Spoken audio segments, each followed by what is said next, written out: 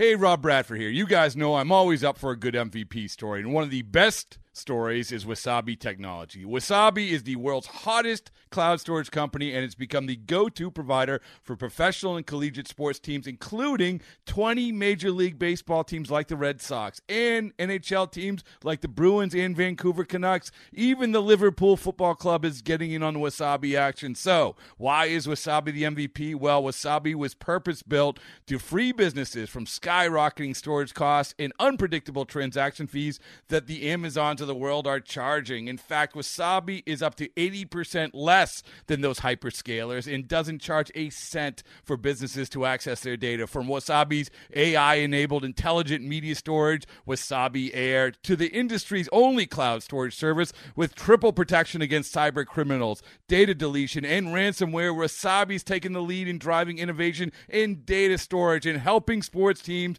to unleash the power of their data. Wasabi, another Boston-based championship team.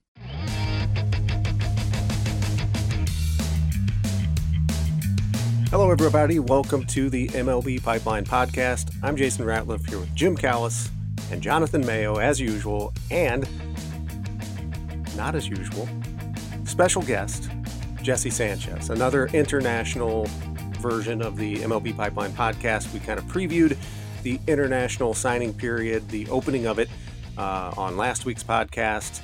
The day arrived on Saturday. It was a very busy weekend for Jesse, and we are pleased to have him along with us today. A little bit later on, we are also going to talk to somebody else heavily involved in the international scouting world. That's Phillies Director of International Scouting, Sal Agostinelli. And we will wrap up with an expanded version of the mailbag. We got several questions regarding the international signing period, and we will let Jesse take a shot at answering those.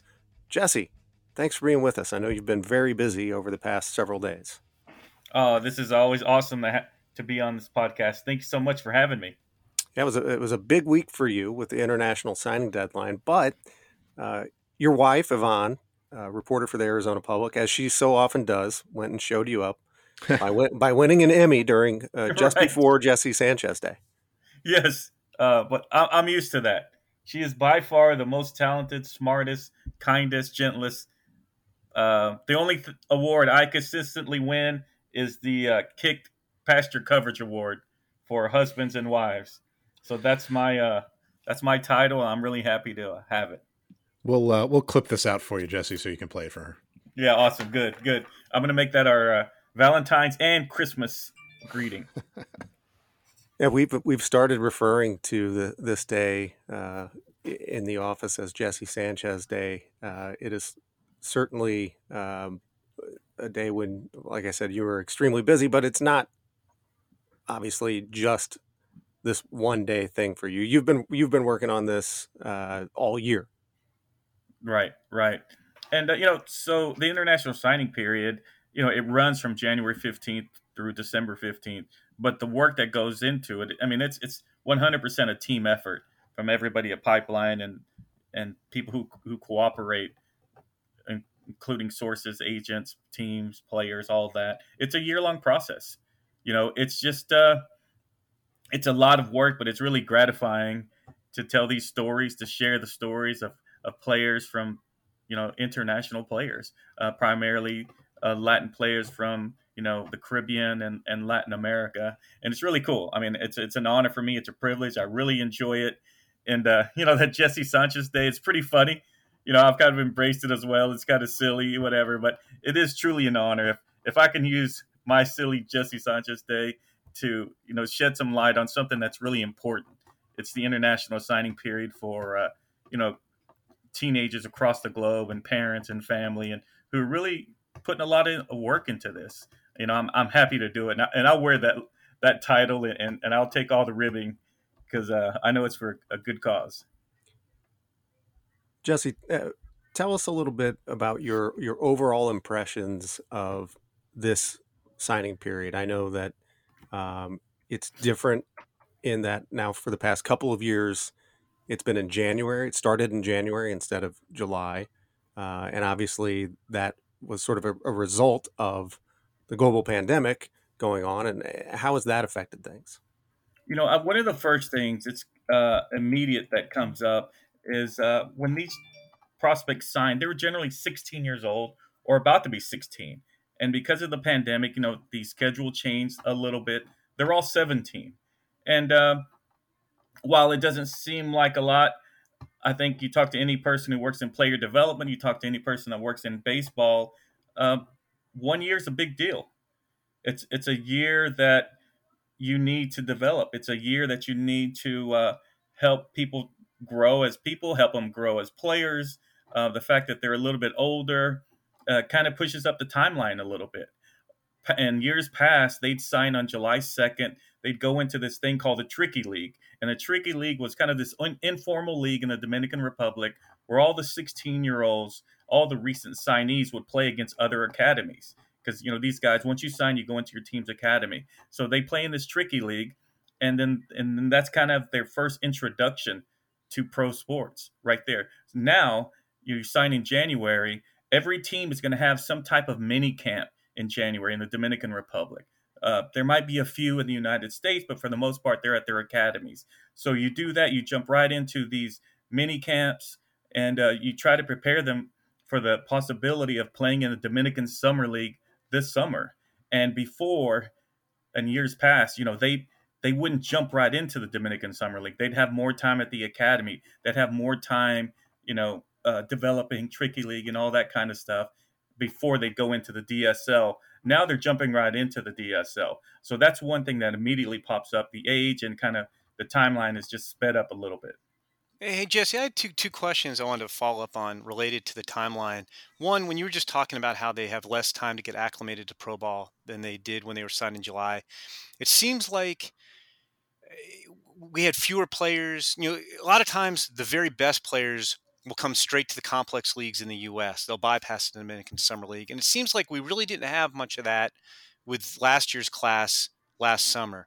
So that was my first question. The second question is, do you have any feel yet that when we get a new CBA and at some point we put the pandemic behind us, will we go back to July 2? Or do you think we're going to have a January through December signing period going forward? Regarding that first question, as far as the timeline goes, I think that could be a product of the pandemic and just everything being put back a little bit. You got to keep in mind, academies were shut down. The DSL had limited play the year before. It's just a very unique time. It's hard. I think we're going to look back at these 2 international periods or maybe 3 going forward, or who knows how long we're going to stay in this type of pandemic, and as a unique point in history, because I think we're really used to the July 2nd signing period and then start that process of getting them into academies, get them in the Tricky League. But I think we're going to kind of reevaluate and kind of place these recent periods in its own way, its own type of unique circumstances because of the pandemic. And as far as going back to July 2nd, I'm really not sure. I think it is going to be part of the thing that's going to be talked about in the CBA. I think we've all known that the international draft or some form of that, a single entry thing, is something that's been discussed. Whether that happens in 2023 or 2024, I don't know. Maybe we go back to July 2nd. Maybe it's determined that January 15th, once all the kinks are kind of worked out, that it's better for the development of the players. I think all those questions are still to be answered, and we're still just kind of figure out as we go. But there's just so many things out there that still need to be determined that we just don't know. But those are really good questions. Well, obviously the stars of this day, other than Jesse Sanchez, as we've discussed, are the players themselves. Jesse, you worked tirelessly to put together the top 50. Your ability to talk to sources and figure out who the favorite to sign with which teams never ceases to amaze me. But why don't we dig into the players a little bit, because that's what this is all about.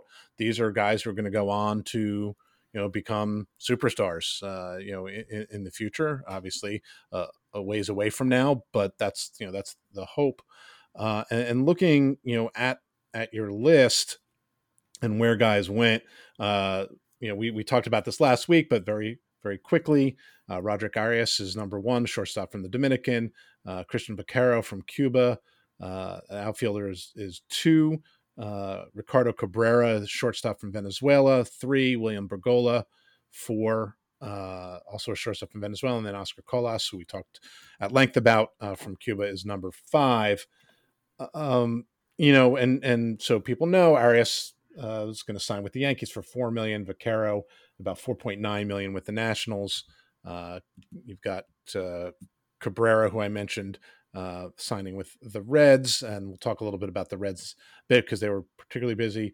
William Bergolla signing with the Phillies, and Oscar Colas will join the White Sox. I guess, Jesse, were there any surprises? As always, this list is very position player heavy. Have there been any surprises in terms of who was going where and for how much? You look at the Nationals, and they used almost the entirety of their bonus pool to sign Vaquero.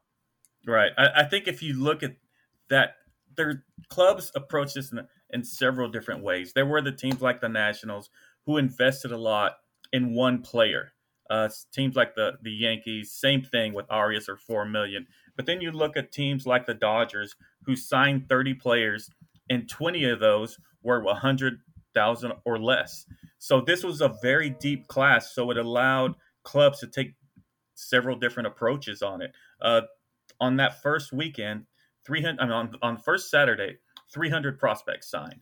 That Sunday, another 125 signed. And of that group, close to 35 to 40 signed for over $1 million. So that just kind of gives you an indication of what's happening into market. You have teams that are spending a lot. They're having teams that are trying to sign as many players as they can. And it kind of just depends on their philosophy, on how deep their roster is, on what their minor league system looks like, what their relationships are like in the Dominican or Latin America. I mean, it was pretty fun to watch. The surprises were just how deep the class was. And then because of how it was delayed, I guess, some of this was going to happen on July 2nd. From the time you really just get more time to follow these as they developed. The Oscar Colas guy, I called him and others called him the Cuban Ohtani. Since then, he went from a pitcher outfielder to outfielder only, and his power has been pretty impressive. You hear people talking about his power. I mean, there's another guy that really emerged over the years, over the past several months. He's a right-handed pitcher. We had him at number 31. His name is Jarlin Susana, a right-handed pitcher from the Dominican Republic. He signed with the Padres at 1.7. He was listed at 31 because he's 6'6". He's 230 pounds. But over the past several months, his fastball has reached 97. He has a great slider. He's added a changeup. He is a guy who the Padres who've really, and not to say fallen in love with, but it's someone they have high hopes for. So he's a guy I will not be surprised to see him in Arizona for spring training, getting a look. Yes, he's 17, maybe he's about to be 18 or so, but he's a guy that stands out. Again, the Colas guy who we've known, but he's been even more than I expected, and a lot of people expected, just because he can just focus on hitting. He has power. As you mentioned, the list goes up and down, full of shortstops and center fielders. That's traditionally where players are, positions that are signed in international market because they're extremely athletic. They're either guys who at shortstop can move to third base depending on their size. They can move to first base depending on their size. The center fielder, as they grow and develop, maybe they stay in center field. I think that's a goal for a lot of these international directors who sign them. But once they grow and develop, maybe they get too big, or maybe their arm fits better in right field or one of the corner positions. So you sign them at shortstop, you sign them at center, but you also know there's a real reality that they could shift positions. And this was just a deep class, and it's going to be really fun to watch as these guys develop. I think you bring up a couple of interesting points, Jesse. One, of course, is, and we've touched on that, just trying to evaluate and project out for these 16 17-year-olds. I mean, and granted, they start getting scouted younger than that. Last week we sort of talked about the fact that it's hard enough for high schoolers, to from the states in the draft to project out what they're going to look like. This is basically sophomores in high school, so you don't know what you're going to get. So it shouldn't surprise anyone if 6 years from now the guy who's 31 or a guy not on the top 50 even ends up surpassing guys on this list, because you just don't know how people are going to develop. But the one thing I wanted to ask you, you touched on it a little bit, that they added time for evaluation. Everyone makes a big deal about the start of the signing period, July 2nd, it used to be now, January 15th. Obviously the signing period goes on for an extended period of time. And invariably when we are, years later doing our top 100 or top, 30 lists, you have guys who are signed in the middle or even the end of the signing period. How much do you think the extended evaluation time because of the delayed opening takes away from that? Or like are a higher percentage of available players signing like right out of the gate because of that extra time? It's hard to gauge, Jonathan, on that question. What I do know is that it's definitely going to give evaluators more time to see these guys and watch how they develop, and if they're going to fit, if their folks are wondering or deciding and determining if they're making the right call. As we mentioned, it's just such a unique time. I guess the overall theme is, and it just really struck me on International Signing Day, the first day, is just how unique this entire period is. We're just living a moment in history where, the evaluation time is different. The signing date is different. And just talking to the kids and parents and coaches and evaluators on January 15th when they signed, it's just how special this time was, because they were operating in a pandemic. And many of these countries, they operating in countries that were the hardest hit. So their lives were changed. Lives were, they had family members, friends, they lost their lives. Major league teams, they lost scouts during this pandemic. It was a very trying and difficult time. And there was definitely a lot of joy on the last weekend, when the first 2 weekends when everybody's signing, but there also was a sense of a heavy heart because of who wasn't there. And I think the overall sentiment I'm just going to take away from these first two periods is just the uniqueness of it all, the uniqueness of the joy, the uniqueness of the loss, the uniqueness of the evaluation period, and how that's going to, impact guys going forward. What do we think about what's going to happen next? I mean, again, like I just mentioned, we're just living a history right now, and we're in the middle of it, so it's hard to really nail down and evaluate what's going on while we're in the middle of it. Jesse, two things. I was incidentally talking to a couple scouts about Susana. They brought him up to me, and I had guys who've seen him up to 100 and 102. So he sounds, I cannot wait to see him in the U.S. He sounds like just a crazy, interesting pitching prospect. And like you noted too, crazy good slider as well. My other question for you was going to be, Jonathan listed the first 5 guys on your top 50. And I don't know if it's official, but they've all put pen to paper and signed with teams. Is there anybody on your top 50 list, Jesse, who hasn't officially signed or isn't even linked to a team? I mean, who's the best guy who's still technically a free agent, do you think, on your list? Well, pretty much everybody that has signed already, whether they've made it official and filed their paperwork or not. And that's kind of the beauty of this year's class. There were some questions answered a little bit earlier, and those were executed the first 2 days. I will not, I'll be shocked if something changes at this point, just because, I see the pictures. I see, the family photos of players with their teams and them actually, signing pen to paper. So everybody we see on our list, on our top 50 list, as expected, is going to go with who they are signing with.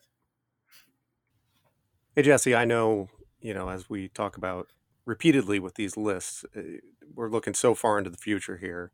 And I know it's difficult to pinpoint, which teams have done best. And we talk about this with the draft when we do stories after the draft on which teams had the best hauls, that, it's obviously a long way down the road until we actually find out. But just based on what you know about where you have the players ranked, which teams would you say have done well, just based on the rankings of the players that they have signed? Well, I would say it's been pretty consistent over the years. The teams that have been very active and very aggressive are generally the same group, and that's a group led by the Nationals. It's a group led by the Yankees, the Dodgers, Red Sox, Mets, both Chicago teams, the White Sox and the Cubs do a great job. If you look all across the board, you look at rosters, at Major League rosters, you'll see it's a good sign of how they do on the international market. But what really has struck me this year, and then actually over the past few years, of the teams that have emerged, and that's the Reds have really emerged as a team to watch on the international market. The Pirates are another team. Yes, that they do have some history of the international market, but over the past few years, they've really made a strong push, particularly in Asia.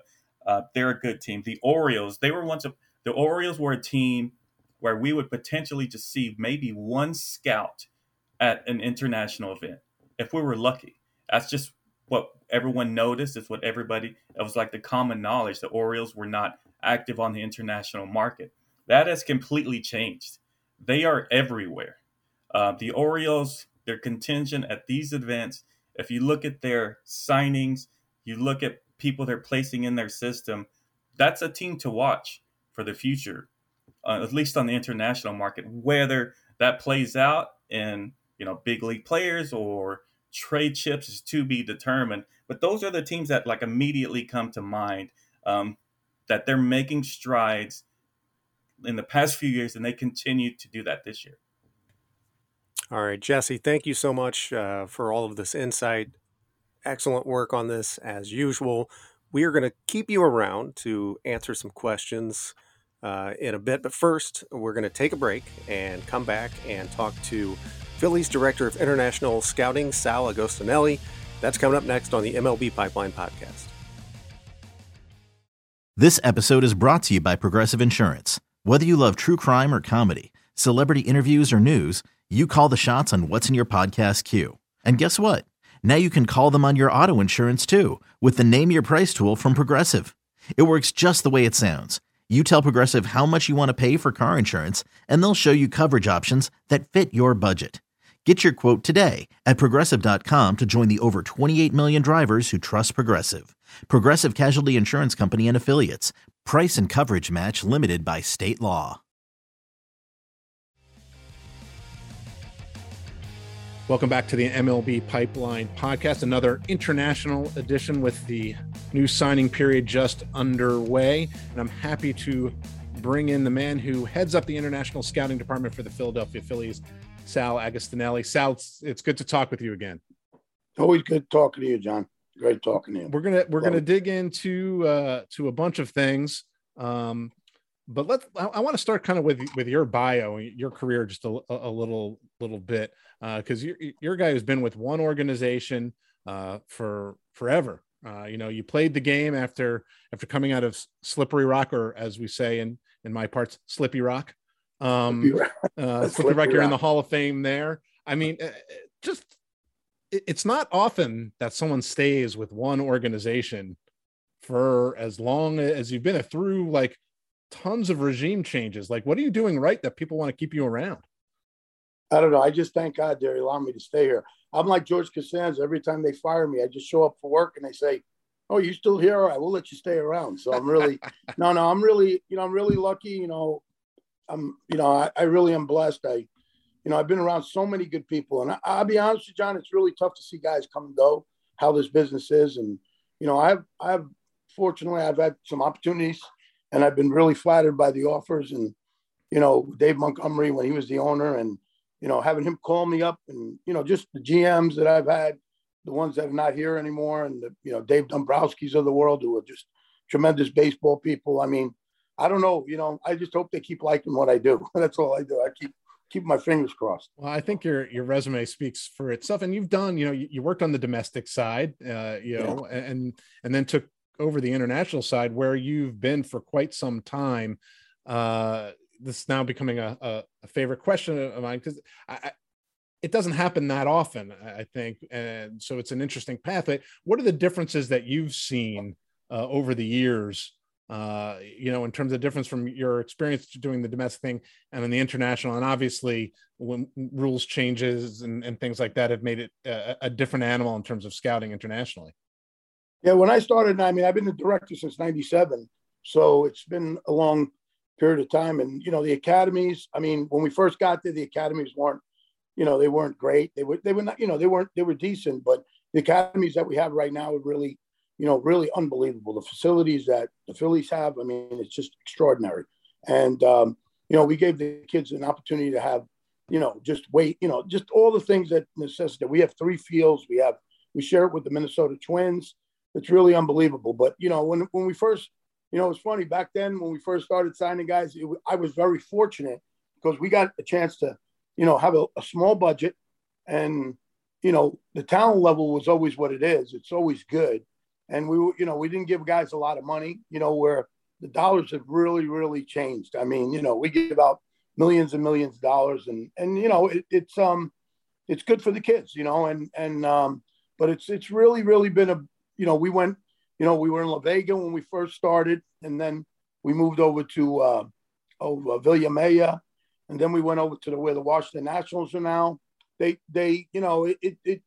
we're in Boca Chica, where it's just an extraordinary, Mr. Middleton just went all out. He says, we're gonna have this academy, and it's just so beautiful. And things have really, really evolved over the years, and scouting's become a different, the way, looking at early, looking at kids that are, 14, 15 years old, and, just, trying to scout guys that getting prepared for signing at 16 years old. It's like having the draft, but doing the draft for having 3 years of the draft, if I can say that way. Right. Like drafting a guy out of sophomore year of high school, that kind of thing. Yeah. It's tough. It really, really, really, it's hard. And it's a testament to our guys that, to be able to, I think it's a special type of scouting. Like that's what I would say, because from a standpoint of scouting guys and really projecting, so there's a lot of mistakes, but hopefully we make as little as possible. You talk about the change in dollars, and this is a life-changing thing for any player who signs, whether it's the draft or internationally, but particularly for these young kids, many of whom come from moderate means as best. It sounds to me, and we've talked about this before, but just that, how seriously do you take that? Obviously, you're trying to find the next stars for the Philadelphia Phillies, but you're also changing the lives of these families in the process. How much do you think about that when you're going about this day to day?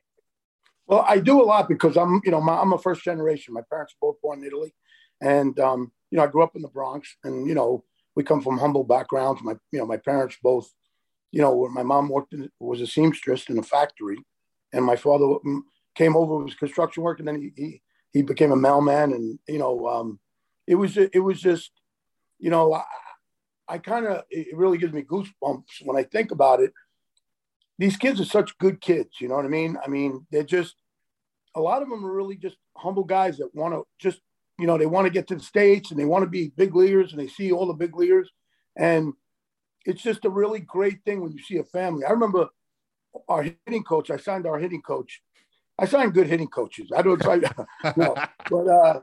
but this kid Hisiano, I remember when I signed him, we gave him like $30,000, and his uncle was kissing the ground, like praying to the Lord, like he's a very religious guy. And I was like, brought tears to my eyes just looking at it. And, the effect that we have on this game and the Philadelphia Phillies, giving me the ability to change people's lives has been, I never take that for granted, because it's every year I see these kids coming out and I look at them and I'm like, wow, man, it's unbelievable. But it truly is a unique job that we're, God bless to have, I want to dig into this class a little bit, but it's starting with something that Jesse Sanchez said when we talked to him in the beginning of this podcast, just that, the last couple of years, because of the pandemic, the signing period start has been delayed.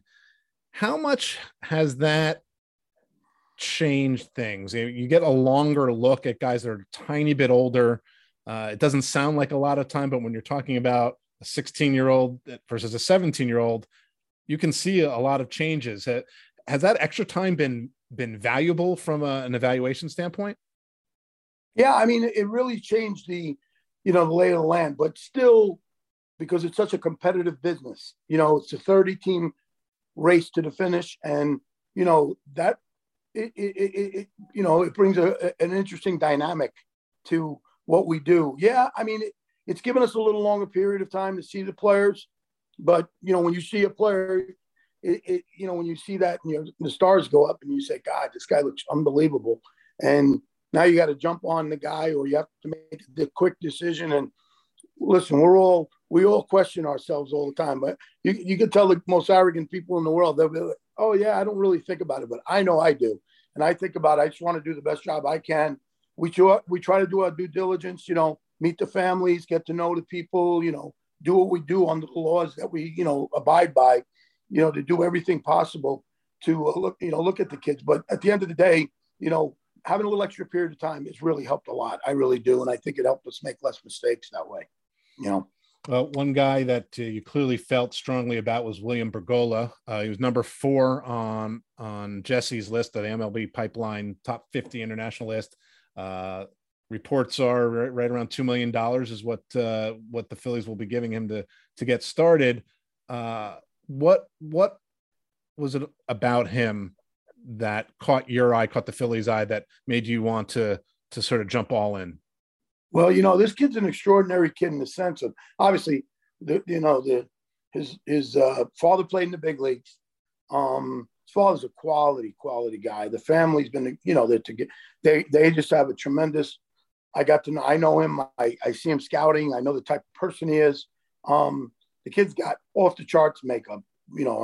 Obviously you have to have tools, but this kid can hit, man. He can really, really hit. I mean, he doesn't swing and miss. I do a lot of charting, and I look at guys like, it's amazing, a guy that can hit over grown men at, 16 years old, hitting line drives all over the place. And he runs 6'5", 6'6". He's got a 50-55 arm. He moves around well at shortstop. It's real, special. I mean, he has a lot of tools to go along with the tremendous makeup. And we were fortunate enough, our guys got to see him. We do a lot in Venezuela. We have with Chalao Mendez and Carlos Salas and Rafael Alvarez, who are a big presence down there. We're really, really lucky to have those guys down there. And, we knew the family really, really well. And it felt like a no-brainer after we saw him play. After we saw him see enough at bats, it was evident that we needed to get something done here. Well, congratulations on that. I know he's not the only player you signed. Going over the top 50 with Jesse, there were so much up the middle talent, a lot of shortstops, a lot of center fielders. Now, whether they end up there remains to be seen. But Bergolla, I think, was one of 7 shortstops that reported that you've come to terms with. Any of these other guys that you're really excited about, you wanted to highlight from this international class, who will hopefully start their Phillies career this summer? We signed Acuna. Absolutely. We signed, Escobar, which I think he'll probably start at short and wind up at third or second. He's a tremendous hitter. He's Ronald Acuna's cousin. Another shortstop named Corella, tremendous defensive player. Kind of weak, just needs to get stronger. Has tremendous contact skills in the games. I'm trying to think of all the shortstops, and we got a lot of them. We got Andres Hernandez, Villavicencio from Venezuela, was a tremendous shortstop. Needs to fill into his body a little bit and get stronger. So I feel like if you can play shortstop and you're athletic and you swing the bat a little bit, we can play you anywhere. You know what I mean? So they may. Who knows if they end up there or not? I know Bergolla. I know that he has a solid chance staying there all the time and being the hitter we think he's going to be. And but we did have a lot of shortstops this year and center fielders. You know what I mean? Yeah. Oh, it's a good problem to have, right? You always want to build up the middle so that you're kind of going from the strength of the class anyway. Before I let you go, Sal, I'm going to ask you to retell a story. I think it's probably one of the best stories I've ever heard you tell. So I don't get tired of hearing it, but I appreciate that. You've signed or helped sign a huge number of players over the years with the Phillies. But the story I want you to tell is how you found Carlos Ruiz, who's now retired, but former big league catcher, had a tremendous big league career. Obviously that's what you hope for when you sign these guys, but this is particularly a fun story, before all the academies, before all the showcases. So I'm just going to kind of give you the stage and let you tell the Carlos Ruiz, Sal Agostinelli story. Well, I hope people don't get tired of hearing me saying that, but it is an exciting thing, because the thing we work so hard for is to find major leaguers, and with Carlos, I want to give credit to Alan Lewis, who was one of the Panamanian Express with the Oakland A's. I don't know if you remember back in the day. He was a pinch runner on the World Series team. He was, Omar Moreno was one of the, all those guys. And he was my scout in Venezuela. And in Panama. And he called me and he said to me, listen, I got a kid here. I know he's small. I don't know if you're going to like him. And this and I said, well, whatever, I'll come and see him. So I flew down back then. In the old days, you had to go to Panama City, and then you had to go to the local airport, which is about an hour away from the Tucumán, which is the main airport. Then I took a propeller plane all the way over to Cherokee, because it's like a 6 or 7 hour drive. So just jump on a plane. I'm like, I don't know. And it was kind of touch and go with that propeller plane out there. So I land there and I go there, and we were on this field, and I remember it was like 100 degrees out there. And so I got out there, it was me, Alan, and some other guy. I threw BP to him. And so he was a second baseman, and we hit him some ground balls at second.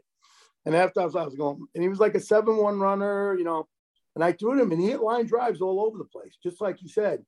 And he said, well, I think he can catch. He said, so he got behind the plate, and he had a hose. Just a flat out hose. I'm like, holy moly. I was like, geez. I said, Alan, he's kind of small. He's only about 5'8". I don't know. He goes, no. Then he said something to me that resonated to me. It was like, he said, Sal, I've coached the Cherokee Panamanian team for 20 years.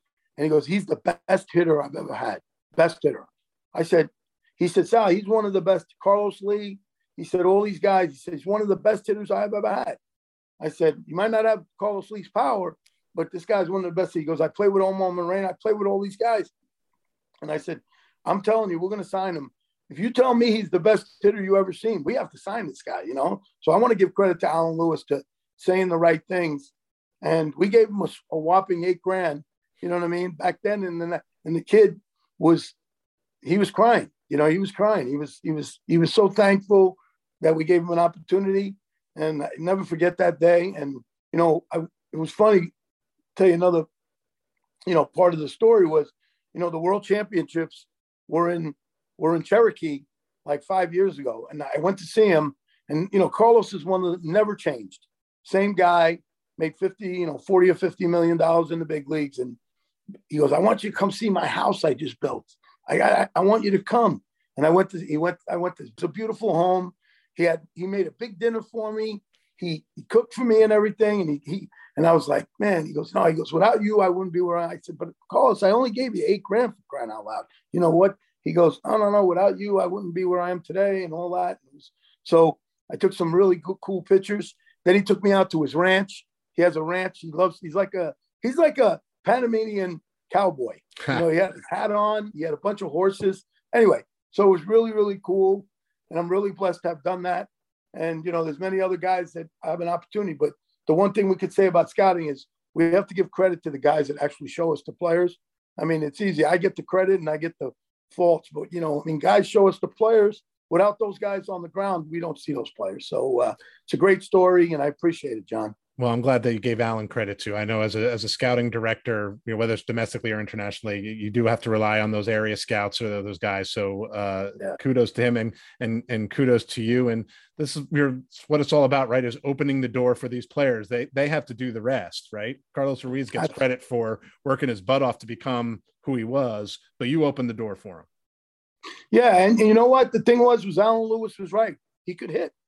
And you know what? At the end of the day, Alan Lewis pushed me to get him. I mean, I could have easily, there's been many guys that we've walked away from, you know what I mean, John? And they get to the big leagues and you're like, Jesus, I had this guy, it's unbelievable. We'll do a whole nother podcast on guys you missed, but today we'll focus on the guys you got, including from this class.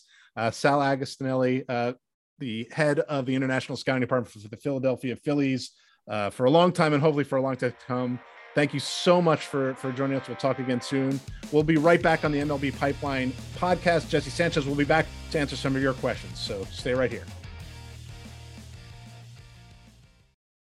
It's blazing hot outside. You get in your car to turn on the AC to get cold air pumping, but it blows hot air out. This issue is commonly caused by low refrigerant due to leaks in the AC system. You want an easy, all-in-one solution that will restore the cold air in no time. AC Pro Recharge Kits make restoring cold air easy for even those with zero DIY experience in less than 10 minutes. Save time and money versus going to a shop by picking up an AC Pro Recharge Kit today. Be a pro with AC Pro. Welcome back to the MLB Pipeline podcast. Thank you very much to Phillies Director of International Scouting, Sal Agostinelli, and good stuff from him and Jonathan there. And now we bring back Jesse Sanchez to answer some questions in the mailbag. And we have quite a few people wanted to know about this international free agent class. And we start with our old friend, Stevie D. Stevie D. Ailes 97 on Twitter asks, how would you compare this year's international free agent class to last year's class? This class was really deep. I think that happens sometimes, and I think it happens with draft class, and it happens, on all fronts, free agent classes, that some years are better than others. And this was a really strong year. This was a really deep year. There's tons of shortstops. There's tons of center fielders.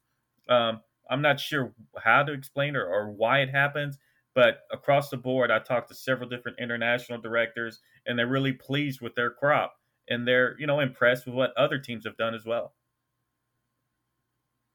I guess it was a good year to expand our list from the top 30 to top 50. We have another question. This one comes from Chuck D. Is this Public Enemy MC Chuck D? He's a big baseball fan. Chuck D 337444638 on Twitter says, how do international shortstops Arias and Cabrera compare to the loaded 2021 first round draft class of shortstops? And Jim, Jonathan, I think we'll let you take this one. I think, Jason, you just gave out Chuck D's phone number, by the way. I'm not sure what that Twitter handle is. Give him a call. Yeah, I think it's interesting, because, comparing these guys to draftees, and 2021 was also loaded with young high school level shortstops. And Jim, just sort of in a general sense, it does seem like they're fairly comparable with just the sort of overall tools and athleticism of these guys who have the chance to stay up the middle, if not at shortstop. Yeah, I mean, looking at Arias and Cabrera, who Jesse's scouting reports, I think you gave them the same tool grades, Jesse, on both guys across the board. They're very similar.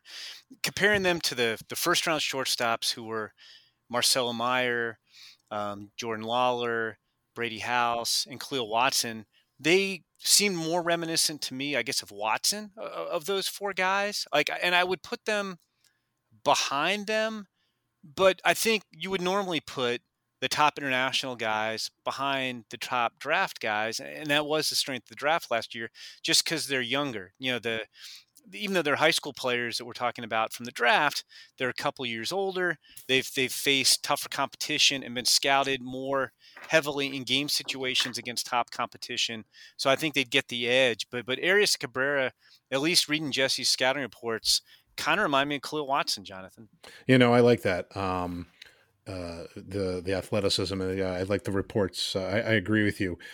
Jesse, one of the things that, we are often asked and talk about is like, well, how many of these guys are going to actually be shortstops? And one of the things, going back to what we talked at this, in the first part of the show, is you really don't know how the high school guys are going to develop. You certainly don't know how these young international players are going to develop or grow or physically mature.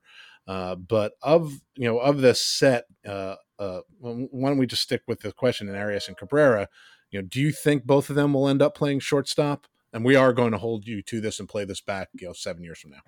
You know what? I think since you're going to hold me to it, I'm going to say yes, because I'll probably run into Cabrera and Arias at the Futures game one day, and they're going to give me a hard time by saying they're going to be third baseman. So I'm going to stick with shortstop. And Mayo, if I'm wrong in 7 years, I owe you one. I'll be on a beach somewhere in retirement in 7 years. All right. Let's talk about another infielder. B. Hearn Sports asks, if he were available sooner, would you rank Cesar Prieto as a top 50 international prospect? If so, in what range would you put him? So a little quick bit of background. Cesar Prieto, 22-year-old Cuban infielder who was not on the top 50 list. Our friend Francis Romero from Las Mayores did a story on 12 Cuban free agents to keep an eye on. These were 12 Cuban prospects who were not on the top 50, but warranted attention, and Cesar Prieto at the top of that list, Jesse. Right. That's a great question. It's hard to say if he would or would not. I would probably lean towards possibly yes, but especially with Cuban players in general, it's about getting as much information as you can. It's about talking to as many international directors and as many international scouts as possible. Yes, Barreto has a track record on the international market, but there were some mixed reviews out there. There were people that do say, he's a pretty decent defender and he can play multiple infield positions as probably a utility guy. But then there's others who say, they're just not sure. They're not sure if the bat's going to come along. I think, it's hard to predict where we would have placed him, considering he came on so late. But I think it would have been unfair to put him on there without getting a lot more homework and evaluations and just information on him, because there were just so many mixed reviews. And you factor his age, and sometimes you can say 22 or 23 is a good thing. Or and there's another group of international directors that say, that's probably not best. He's already 22, 23, so it's really tricky. So I really appreciate the question. I guess if I had to be put on the spot, I would possibly say yes, but it's impossible to say where he would fit, because there was just a lot more homework to be determined. And I think fans in general are really going to watch, and along with everyone else, to see how he turns out, to see if he's the player people expect, or for his critics, if he's going to, fall along the lines of what they think he's going to be like. I like the fact that he was riding a record-setting 44-game hit streak in Cuba's Serie Nacional when he left the team while playing in West Palm Beach. So it's like, here's this, lifetime decision that he's got to make. And of course, he's in the midst of a 44-game hit streak when it happens. All right, Jesse, one last question for you. Jake Larson says, since Venezuela is a hard country to get much scouting in, which Caribbean/Latin country or countries have supplanted them as a hotbed for talent? I wouldn't say, first, thank you for the question, Jake. Good to see you. I do get your tweets and your emails, and I appreciate all your insight and your questions. So what's up, Jake? But it's hard to say. I wouldn't say any other country has supplanted Venezuela as a hotbed, because when you think about the most players who will sign through international signing period this year are from the Dominican Republic and Venezuela. You can go back for decades, and that's 1 and 2. So I wouldn't say anybody has really supplanted them. Yes, it's more difficult to scout there, but what has happened is Venezuelan trainers, prospects they're starting to work out in the Dominican Republic. They're getting viewed, they're getting scouted in Aruba, in Colombia, and different parts outside of Venezuela. The talent is there. Baseball is still extremely popular in Venezuela, and it's always going to be that way. So other countries to watch: Panama, Nicaragua, the Bahamas. There's other countries that are emerging, but I can't foresee anybody really surpassing the Dominican Republic and Venezuela as the top two, talent producers on the international side. All right, Jesse, once again, thank you so much for all your hard work on this, and certainly for joining us here on the Pipeline Podcast today. That is going to be a wrap for this week's MLB Pipeline Podcast. Don't forget to subscribe on Apple Podcasts, Spotify, or wherever you get your podcasts so you don't miss an episode. If you're enjoying the show or have any suggestions, leave us a rating and a review. Thanks for listening, everybody. See you next week.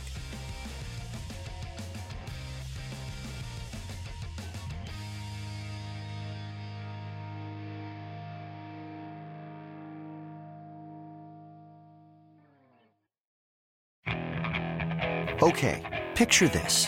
It's Friday afternoon when a thought hits you. I can waste another weekend doing the same old whatever, or I can conquer it. I can hop into my all-new Hyundai Santa Fe and hit the road. Any road. The steeper, the better. Because my all-new Santa Fe is available with H-Track all-wheel drive, so I can hit the trail without a worry in the world.